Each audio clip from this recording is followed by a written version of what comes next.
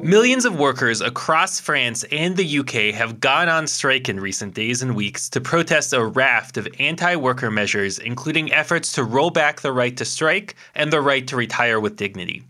What can we learn from these episodes in the class struggle as Wall Street prepares similar attacks here in the United States? We need a new system. We need a new society. We need to demand that which may have sounded impossible even a few weeks ago, but is not only realizable, but an imperative necessity.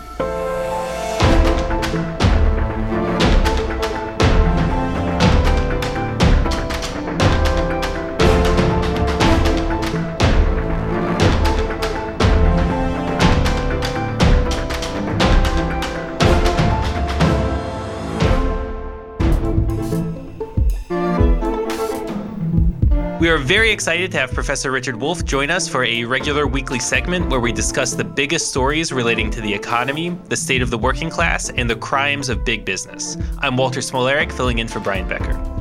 The Socialist Program brings you content 3 days a week thanks to the support of our patrons at patreon.com/The Socialist Program.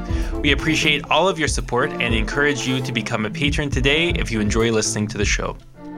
Richard Wolff is the co-founder of the organization Democracy at Work and the author of many books, the latest being The Sickness is the System, When Capitalism Fails to Save Us from Pandemics or Itself.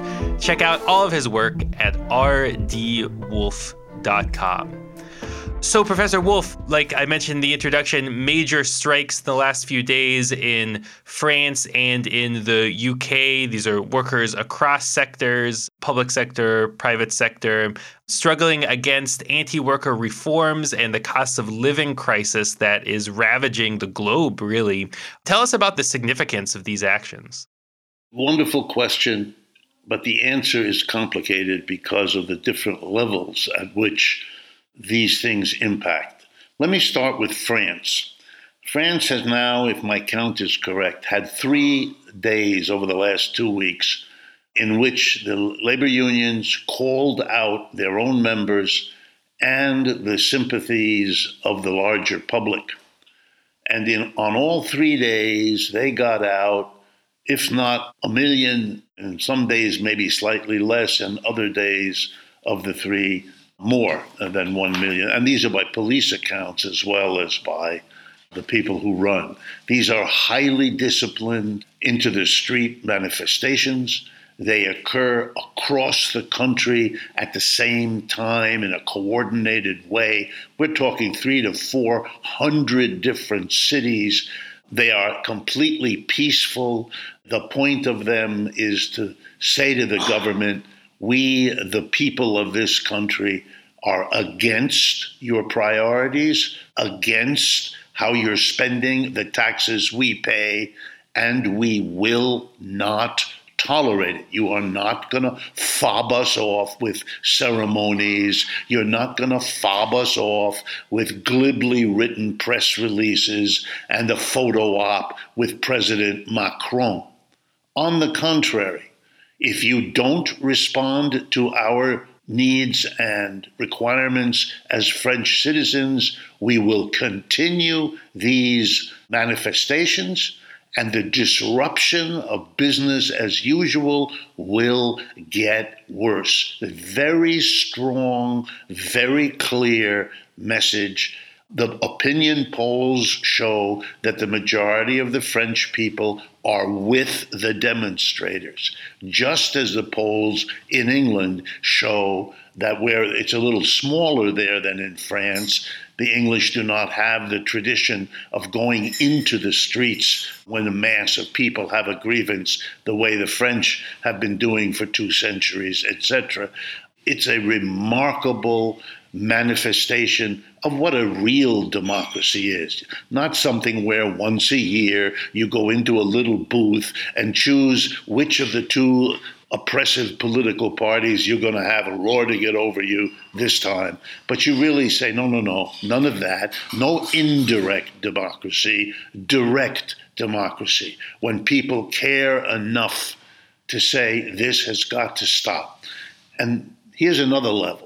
In France, again, but also in England, nobody dares demonstrate against.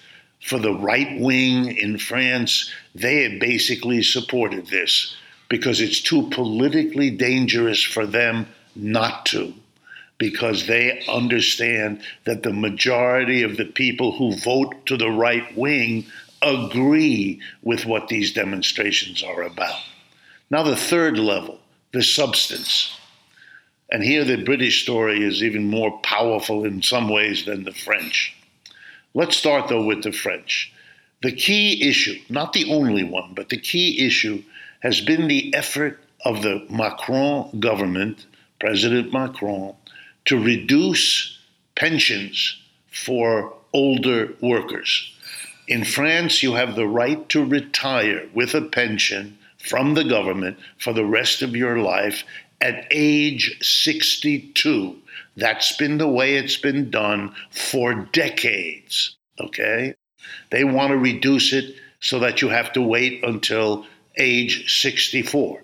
This effectively deprives the entire French working class of 2 years of a retirement that they have been paying for their entire working lives, because the funding of the pension is the contributions taken out of workers' pay while they're working their working lives and put aside, kept by the government to give them a pension. So the government, by doing this, is seizing the property of the workers by depriving them for 2 years of money that was contributed by them on the promise, on the expectation, never questioned, that they would get it starting at age 62. Why the government's doing this? To save money.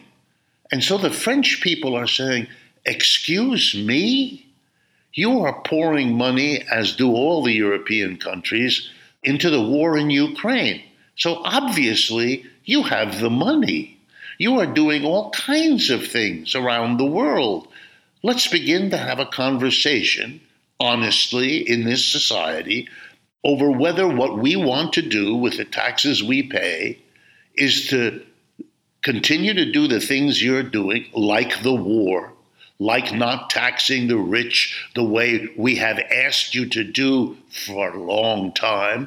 You're making decisions that involve money, which you are now proposing to get by taking away our pensions. And guess what? We have a different idea of what should be done. And we don't want you to proceed. And you ignore us, we're into the street where you cannot ignore us. The French are proud that they're doing this, and the majority of people are proud with them. Now the British. In Britain, here's what we're seeing. We now have many years, decades, of the effective rule of the conservative wing of British capitalism, mostly concentrated in the Conservative Party, but with more than a few agreeable folks in the Labour Party. Conservative and Labour in England are the rough equivalents of Republican and Democrat here in this country. The suffering of the British working class has been staggering, and that has happened now since the crash of 2008 and 9, from which the British working class never recovered. Their wages, if you adjust for the prices they have to pay, what we call in economics the real wage, has been trending downward in England worse than anywhere in Europe for the last now 15 years. That's an amazing blow. Meanwhile, the British economy has been making big money for the people at the top. The inequality in Britain, which was bad at the beginning of this century, has gotten way worse during it. It was so bad that by 2016, in order to save the situation from the rising anger of the British working class being treated this way by British capitalism, and remember, the British capitalists can no longer solve their domestic difficulties by ripping off the people of the British Empire, because the British Empire is dead and gone. It's not there. The people in London can't rip them off in order to slow down their confrontation with their own British working class. So they had to come up with a stunning distraction, and they did. It's called Brexit. What the Conservatives did is blame Europe, as if the problems of Britain, its inequality, its dying empire, are somehow Europe's fault. And they went through a tremendous campaign leading to the Trump-type political clowns of England, like Boris Johnson, to actually become the prime minister by riding the wave, not of British hostility to Europe, which is senseless, but in fact, riding the idea to the British, okay, we've got the solution. It happens not to involve any of the rich people in England being in any way taxed or discomfited one way or another. No. We're going to disconnect from Europe, and that's going to solve their problem. Well, the British people, not by a big majority, but by enough, voted for Brexit. A desperate working class probably saying to itself, okay, let's try this. Nothing else has solved or changed our situation. And all that has happened since 2016, over these last 6 or 7 years, has been that the decline of Britain has accelerated. Not only didn't get better, it got worse. Nothing panned out. Then the pandemic hit. And now, as if to top it all off, they have the worst inflation in Europe on top of all the rest. It's too much. And finally, the British working class, even though it lacks the revolutionary zeal, tradition, spirit of the French, have said, we've had enough. And we now see a wave of strikes, the likes of which Britain hasn't seen probably for half a century or more. And let me conclude. Usually the United States, when it comes to worker activity, is like Europe, but it's just slower. It takes longer. You can rip American workers off longer than you can French or British even. But usually it follows. So I think lurking here is a huge warning for the United States. This kind of labor activism is coming down the road. What we have seen in the United States over the last 18 months, strikes and unionization efforts in Amazon, Starbucks, you fill in the blank, everybody knows about it now. What we're seeing are the early phases, and the later phases are what we are witnessing in Britain and France. Thank you, Professor Wolff. I want to ask you a little bit more about that struggle and the prospects for that struggle here in the U.S. Rishi Sunak, the Conservative Party Prime Minister of the UK, in response to this strike wave, is pushing new legislation that would essentially restrict the right to strike by allowing the government in the UK to impose minimum service levels.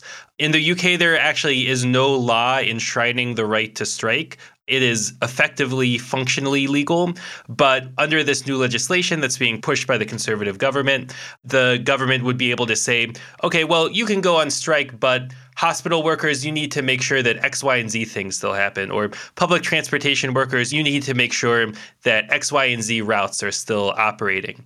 In other words, you can strike, but the effectiveness of those strikes, the disruptiveness of those strikes are minimized to the point that they are ineffective.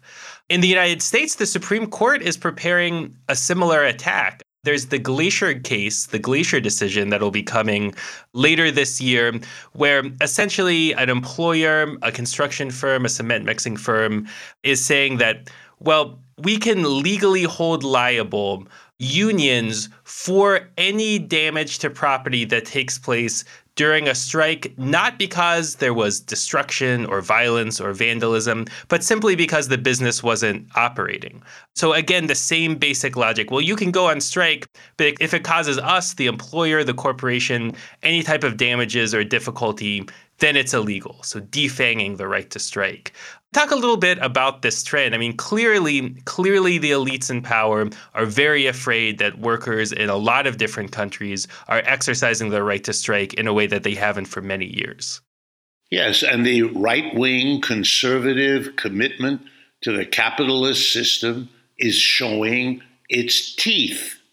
And Americans who should have seen this, because it's been done for so long in 100 different forms, there's no reason to be surprised that if you have mismanaged your system as badly as the capitalists in Britain and France and the United States, and you've been unable to provide decent livelihoods to the mass of your people, you discover that the mass of your people are actually human beings who are not willing to watch their standard of living be taken away from them, their children's opportunities to be constructed downward. Yeah, you now have to either face that changes have to come. You have to face your own responsibilities here, and they don't want to do that.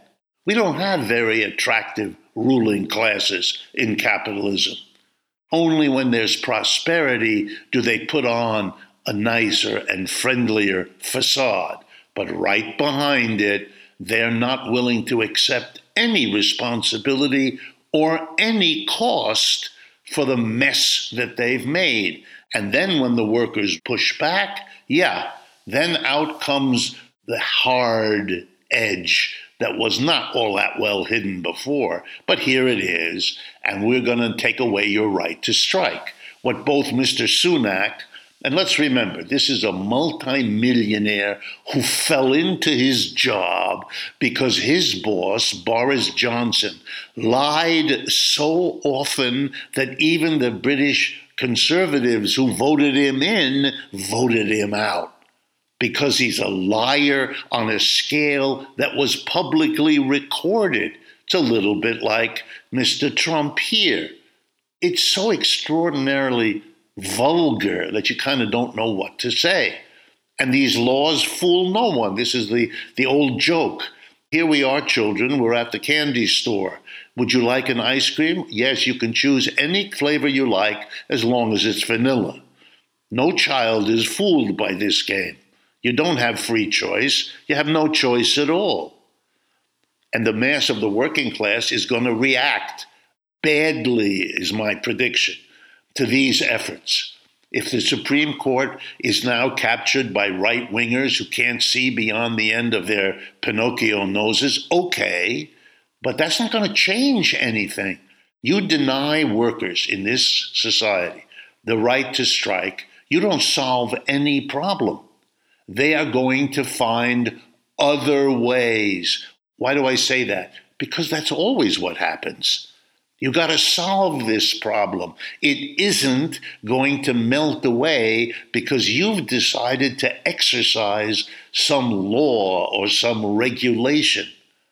If you really meant it, if you really are going to go through with this and say that all unions are going to be charged by the employer for whatever losses the employer has by provoking a strike, what you're doing is incentivizing strike provocation. Companies that are in trouble will now force a strike because they can sue the union for whatever it has, which may make them more money than they're able to make by their normal business because they've led it so poorly. We've seen this happen 1,000 times. There's a standard joke across American industry. Here's how the joke goes. Why does the employer buy fire insurance? Because when the profits aren't high enough, he lights a fire because the insurance money is more than he can make if he kept the business going. Ha, ha, ha, ha, ha, ha, ha. Everybody laughs, but the underlying message should not be lost. You do what the Supreme Court is threatening to do. All you're doing is changing the form in which the working class will fight what's going on. And you may be very sorry that the forms they find may be much worse for the ruling class than coming to terms with that demand of the working class now, when it's still constrained in the form of strikes and of demonstrations, peaceful in the streets and so on. You know, another way to understand this, fascism is what you call it when capitalists can no longer rule the system they are sitting on top of by the normal behavior and the normal ways of capitalism. They now have to use the force, the full force of the government, the police and the troops to enforce a capitalism that could not survive any other way. That's what Hitler did in Germany, Mussolini in Italy, Franco in Spain, and so on. And we're watching the earlier stages of very similar movement here, trying to keep a dying capitalism going by ripping off the working class, both in terms of like the inflation is doing now, like the pandemic did, but now with the addition of crushing the unions because they are one form that the working class takes to push its agenda over and against what the capitalists are doing. And one last word, capitalists, employers, that's a tiny minority of modern society. The vast majority are the working people. And that difference terrifies those at the top and makes the worst of them think that they can resort basically to the violent force of the government to keep a dying system from going into the dustbin of history. Final parallel that I want to draw between the situation here in the US and in the UK and France, and particularly France. You know, of course, the ruling class, the capitalist class, wants to divide workers any way they possibly can. And one way is along generational lines, to divide older workers and younger workers. So here you have Macron, the pro-corporate president of France, pushing this reform, quote unquote reform, to make workers work until they're 64 instead of 62. And what they say to younger workers is that you better support this. You should support this increase in the retirement age, because unless this happens, there's going to be no money left for you when you retire. The pension funds are going to go broke. And so you should be with us on this. You should make the older workers work longer because there's too many older people and not enough younger people. They sell this pro-corporate anti-worker reform in this manner to lots of people. This is a huge narrative that they push. How do you respond to that? How do you debunk that line? Well, I can give you an answer and pretend it's my own, but I won't. I'll give you the answer that the French have given, the French left. But before I do, let me be clear. This is a game of political rhetoric. The notion that old people, if they don't retire until 64, will somehow make life better for younger people is nuts. When they retire at 62, the jobs open up for young people. By making them work until 64, fewer jobs will open. But if what you're concerned about is providing jobs for younger people, if that's the actual issue, there are 10 different ways I could list in 4 seconds about how to do that. Whacking the older people is a bizarre choice. Your society is unable to provide work for the young people who want a job, who have the energy, who need it for their family formation. That's an obligation of the society if it's working. If it isn't working, if you can't provide jobs to the people, then admit it. Say you're a defunct system that can't do one of the most essential things any economy does, which is provide work for young people who are becoming adults. And then we can discuss how we fix the failure of the system to provide work. The notion that the only way we can discuss it is by screwing older people, the French make a mockery. But here's what I wanted to say. French trade unions are very powerful. They have meetings, they have newspapers, they have every kind of mechanism highly developed to reach their people. On top of that, they have major national newspapers that are pro-labor and keep that message going.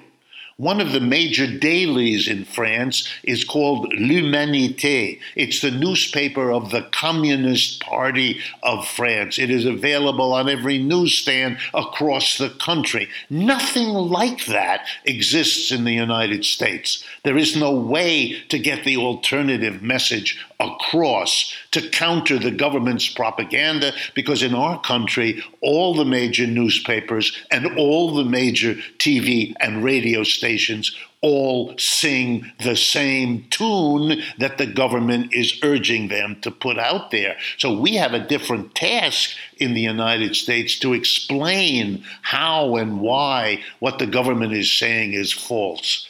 The only way to solve an inflation is not by raising interest rates, yet we live in a country that seems to need to pretend that it is. The only way to solve the problem of adequate jobs for people is not to fool around with the pensions that people who've given an entire lifetime of work retire with. This is nuts, what's being said to us, and it should be understood not only as an unacceptable burdening of the working class yet again with more failure, like the Biden administration allowing an inflation to flare after a pandemic, and an inflation in which prices are going up twice the rate of wages. You know, the Japanese prime minister a week ago urged the country to allow wages to go up faster than prices in order to compensate for the damage done to the working class in his country. Wow! He was forced by the labor movement in Japan to go in that direction, and by the fear that they are going to ignite in Japan the kinds of movements they are watching in France and England. But here in the United States, we are ruled by the government which is called denial. Pretend all of this stuff isn't going on, and maybe it really will magically vanish. We're going to have to leave it right there. We were joined by Professor Richard Wolff. He's the co-founder of the organization Democracy at Work. He's the author of many books. The latest is The Sickness is the System: When Capitalism Fails to Save Us from Pandemics or Itself. Check out all of his work at rdwolff.com. You've been listening to The Socialist Program. We bring you content 3 days a week thanks to the support of our patrons at patreon.com/The Socialist Program. We appreciate all of your support and encourage you to become a patron today if you enjoy listening to the show. You've been listening to The Socialist Program with Brian Becker, where we bring you news and views about the world for those who want to change it. If you enjoyed the show, subscribe on your favorite podcast app and follow us on Facebook, Twitter, and Instagram, and watch video episodes of our in-depth show, The Real Story, every Wednesday at 7 p.m. Eastern on YouTube with our partner Breakthrough News. We can only continue our work bringing you high-quality news, analysis, and history with the support of our listeners. Connect with us and become a patron at patreon.com/The Socialist Program and receive an invitation to participate in an exclusive monthly seminar with Brian Becker.